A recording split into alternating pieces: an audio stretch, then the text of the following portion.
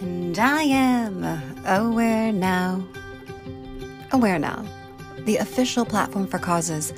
Tune in and turn it up as we raise awareness, one story at a time, for the causes that tie us all together.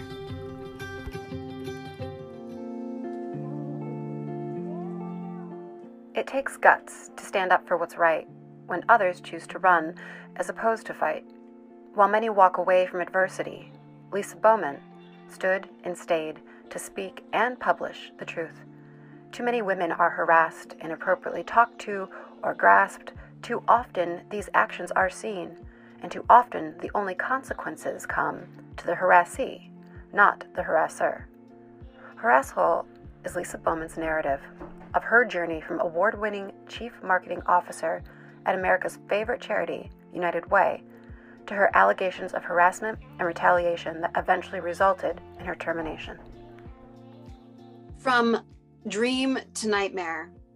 Lisa, for those who haven't followed your story in the press, please share what happened at United Way from dream job to nightmare that it became. Thanks, Allie. I appreciate it. I was offered a job that was my dream role. I started in 2015. I was recruited from UPS. Wasn't necessarily looking to leave UPS. I'd been there for 15 years in a variety of senior level marketing roles, had worked in the UPS Foundation, and was recruited by the CEO of United Way to take a role as their global CMO. For the first 2 years, everything was awesome. I loved my job. And then in fall of 2017, I was asked to interview someone for a role on the executive team, and it was a male. The interview started off with him stepping directly into my personal space. I know you can't tell this because I'm sitting down. I'm 5 feet tall, maybe 5'4" on a good day with heels. He's a relatively larger guy. And he stepped right into my personal space, looked down at me, and his opening words were, "Gee, you're really intimidating."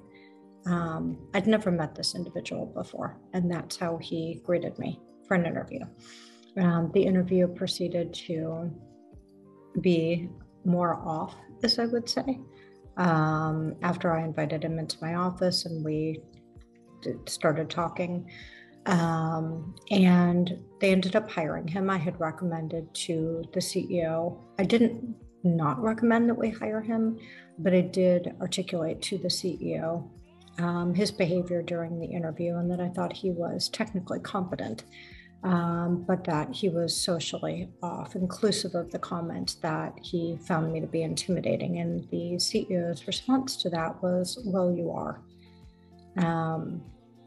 So I wasn't really sure how to handle that. But from the moment that this person started, which was in early 2018, he began a systemic pattern of really coming after me with personal comments, never about my work product, always guided towards my appearance and not things like, "I like your outfit," more like, "That outfit looks great on you." Things like that. I had been dealing with this for about 15 months, along with some other really inappropriate behavior from him. And in February of 2019, I was forced to go to HR when he made some inappropriate comments to two women on my team that were younger and women of color who, quite frankly, were not going to stand up against a white male C-suite executive. And I think that in addition to the policy obligation that I had to report it to HR, I think it was also sort of a moral obligation and the right thing to do. These were young women. They were women of color. As I said, they were not going to put themselves at risk by standing up to him.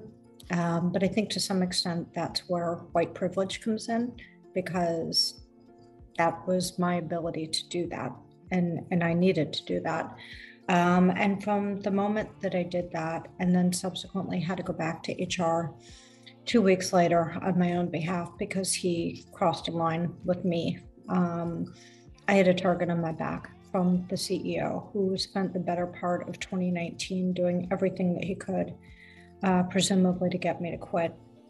My performance reviews were downgraded with no substantiation as to why, even though my metrics were off the charts. I had team members removed and actually given to my harasser, yet the work didn't come off of me. I was instructed to fire somebody on my team who had also raised some issues to HR about this person's behavior. And I refused to do it. This was someone that was my top performer, and there was no justification.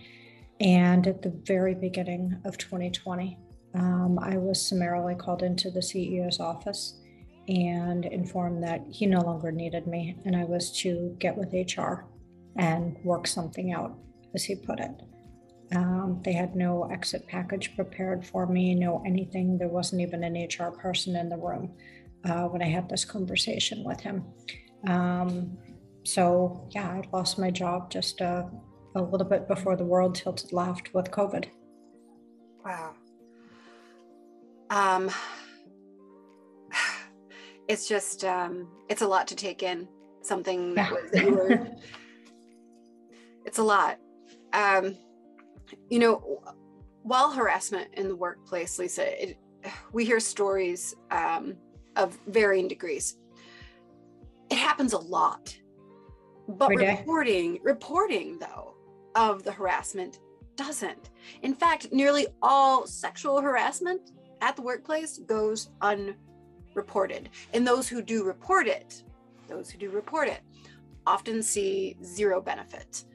So knowing this, Lisa, why did you choose to go ahead and to report the harassment that you experienced? I had to. I mean, it was impacting my ability to do my job. I was having anxiety. I was stressed out all the time. I was having to change my behavior at work to try and avoid running into my harasser, to try and avoid any interaction, spending an inordinate amount of time having to document what was happening. And to your point, Allie, this happens every day, so often, to women and men, candidly, in the workplace. But if companies would address this, their productivity would increase exponentially. The amount of time that I spent navigating routes in the office to avoid an interaction with him, having to document everything, dreading going to work, dreading dealing with him, having to figure out what might be a trigger that would cause him to say something to me. All of that was a distraction, candidly, from my work. I will say it did not impact my performance in the least, but it was definitely a distraction at work. And there are statistics out there from Time's Up about the number of people who face retaliation for reporting harassment in the workplace. And I don't recall them off the top of my head, but it was pretty high. I think it was upwards of 60% of people that report harassment subsequently face retaliation for reporting it. And so that's why people don't report it. They're afraid. For me, as an executive at the world's largest nonprofit, if this can happen to me, it can happen to anybody. And if you are a single mom working an entry-level job, you may not be able to take that chance that something's going to happen, or you're going to face the same retaliation I did, which was ultimately to lose my job. I think I think those are fear factors that are real for people. Mm-hmm. Absolutely. And just the injustice of it, that not only dealing with the actual harassment, like the action itself, but then on top of it, then the fear of the retaliation, so it's like a double-edged sword there. That's so unjust. The decision to go public with your story, Lisa, it came down to making a choice of either protecting the safety of your career or preserving the substance of your character. And you chose the latter. And for that, I would like to say that I, along with so many women, thank you. The ultimatum that you were given was unjust, to say the very least. How do we change this? What do we do, Lisa? Where do we go with this? I think that employers really need to change the way that they deal with this in the workplace, right? We've got policies that tell you you're obligated to report it. In my case, our policy said if it was even suspected, you were obligated to report it, and that failure to do so could result in penalties, if you will, including an up to termination for not reporting it. Yet when I reported it, I'm the one that lost my job. So we talk a lot about policies, but policies mean nothing if they're not enforced, and people don't feel it's a safe space. So to me, it's really about, in addition to the sexual harassment training that everybody offers, right? Teaching that bystander intervention training. How do you train your employees to intervene productively when they see something going on?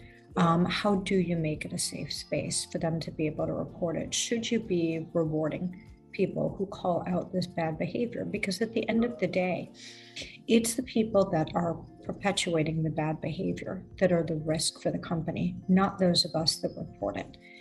And I think that if you were to flip that narrative and really create a safe space, and, even today with where we are and people going back into the workplace, I think the contract between the employer and the employee is different. Employees are starting to demand the things that they want culturally in a workplace, and that is safety. That's physical safety with COVID and coming out on the other side of it. It's psychological safety. I really think that employers need to be rethinking how they address this. I think that there needs to be an independent third party that these complaints go to. Everybody's got an ethics hotline, or this is the number that you call.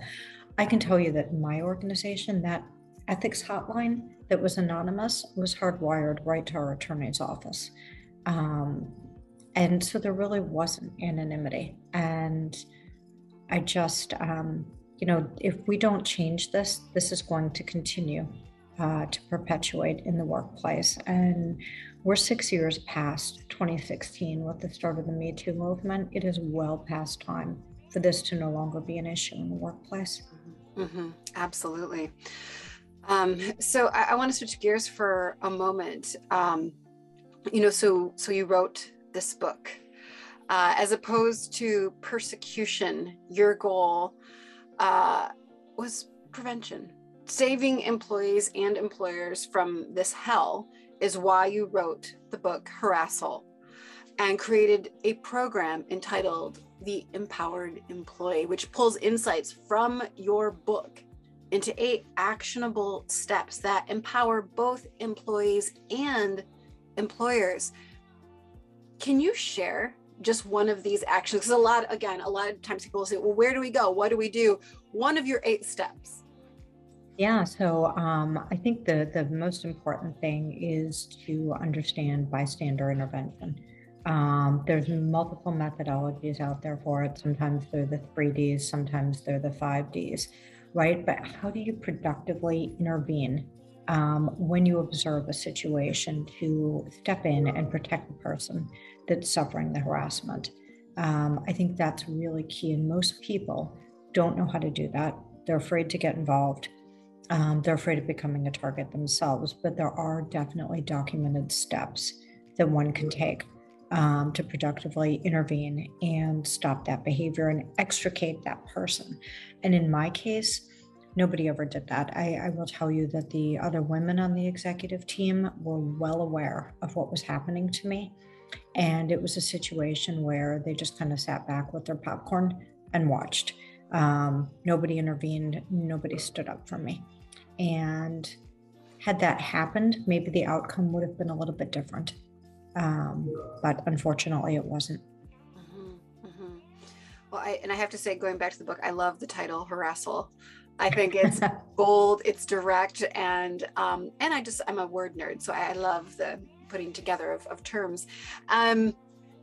So I want to go back for a moment in terms of the decision that you made to come forward with your story and the repercussions that have come from that, right?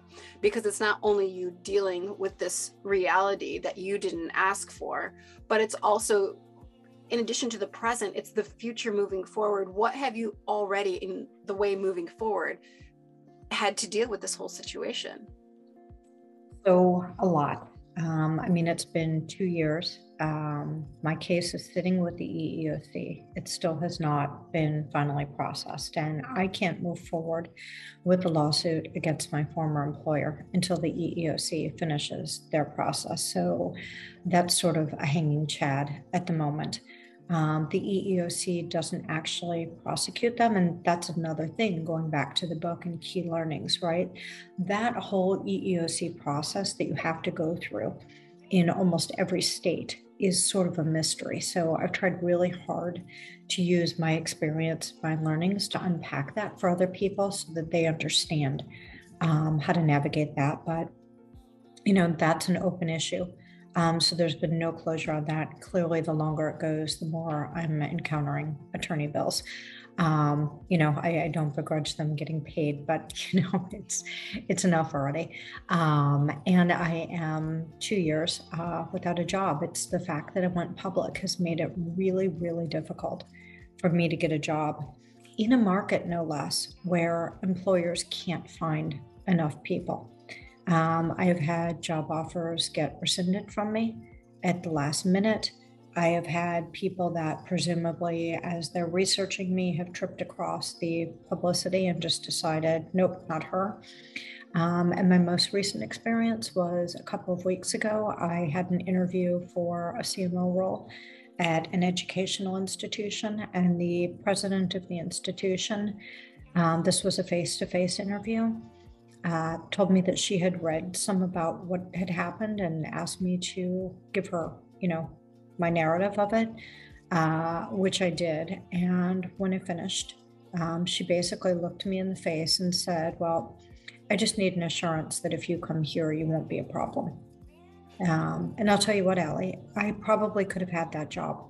I'm almost positive I could have had that job. I sent her a note the next day and told her that after careful consideration, I was withdrawing from the search. I had a 50-50 shot at it. It was me and one other candidate. And after 2 years of being unemployed, I had to walk away from that. It was not an environment that would have been sustainable or tenable for me. This person, a woman no less, had already decided that I was the problem. And therefore, there would have been bias against me from the onset. And after going through what I did, there was no way I could walk into that environment.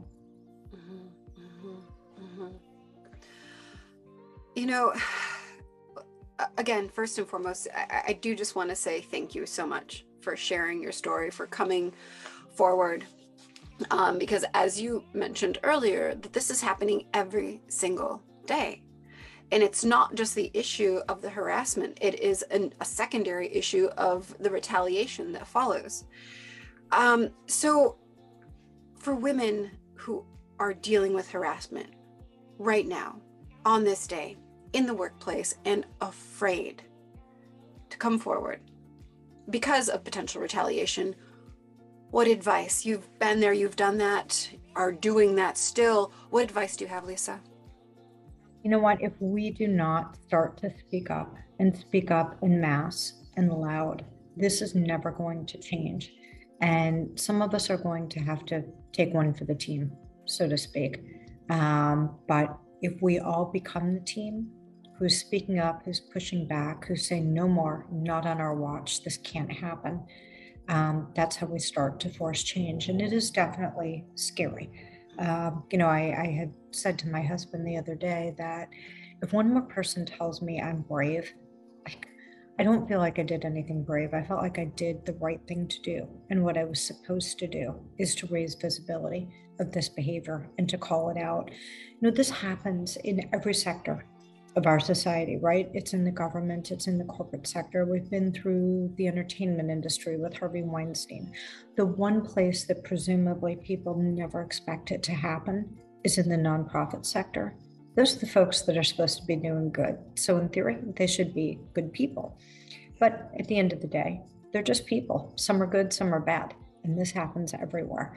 But again, if we don't step up and start to push back, I don't see it ever changing. I feel like after 2016 and the Me Too movement started to get traction, that we were on the way to fixing this. But in some ways, it seems like we're not any farther ahead now than we were then.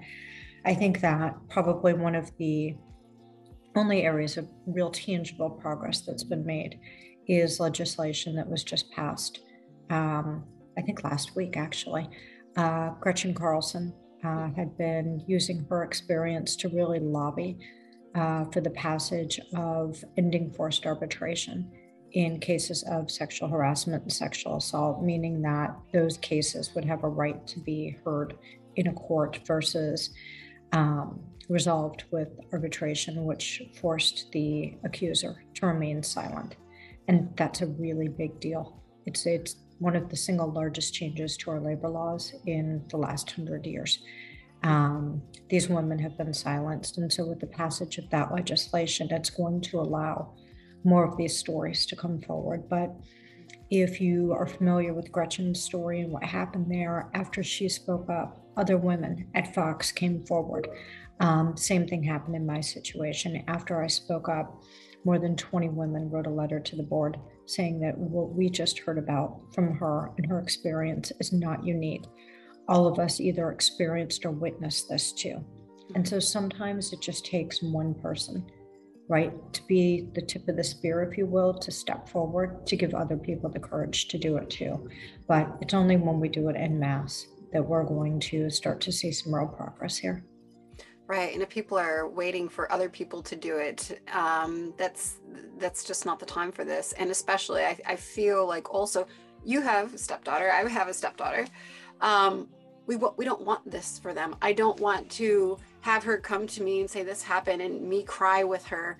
We don't want our daughters in tears, unnecessary tears, because they've been wronged in this way. And so for them, if not for ourselves, let's do it for them or someone else's daughter or someone else's, Yeah, I agree. I mean, I think that it goes back to the old adage about leaving things better than you found them, right? And that's our responsibility generationally, is to ensure that that next generation doesn't know what this is, right? And that when they come to us, we say, yeah, that's something that used to happen in the workplace, but it doesn't anymore. Mm-hmm. Why? Because we fixed it. We didn't want you to have to go through that. And so I'm hopeful that, at some point we can retire Me Too as just a hashtag for some stuff that used to happen that doesn't anymore. And, it kind of becomes vintage, but we're a long way off from that. Right. Well, thank you so much, Lisa, for sharing your story, sharing your truth, and empowering others to recognize the power that they have in themselves, to speak up. And it is with this union of voices that we can finally have the reality of things heard and seen. And I can't thank you enough for helping all of us become a bit more aware now. Thank you. Yeah. Thank you.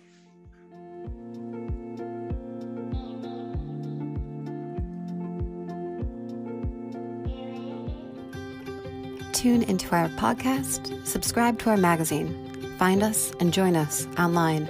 Visit IamAwareNow.com. We will no longer wait for permission to change the world. Together, we are aware now.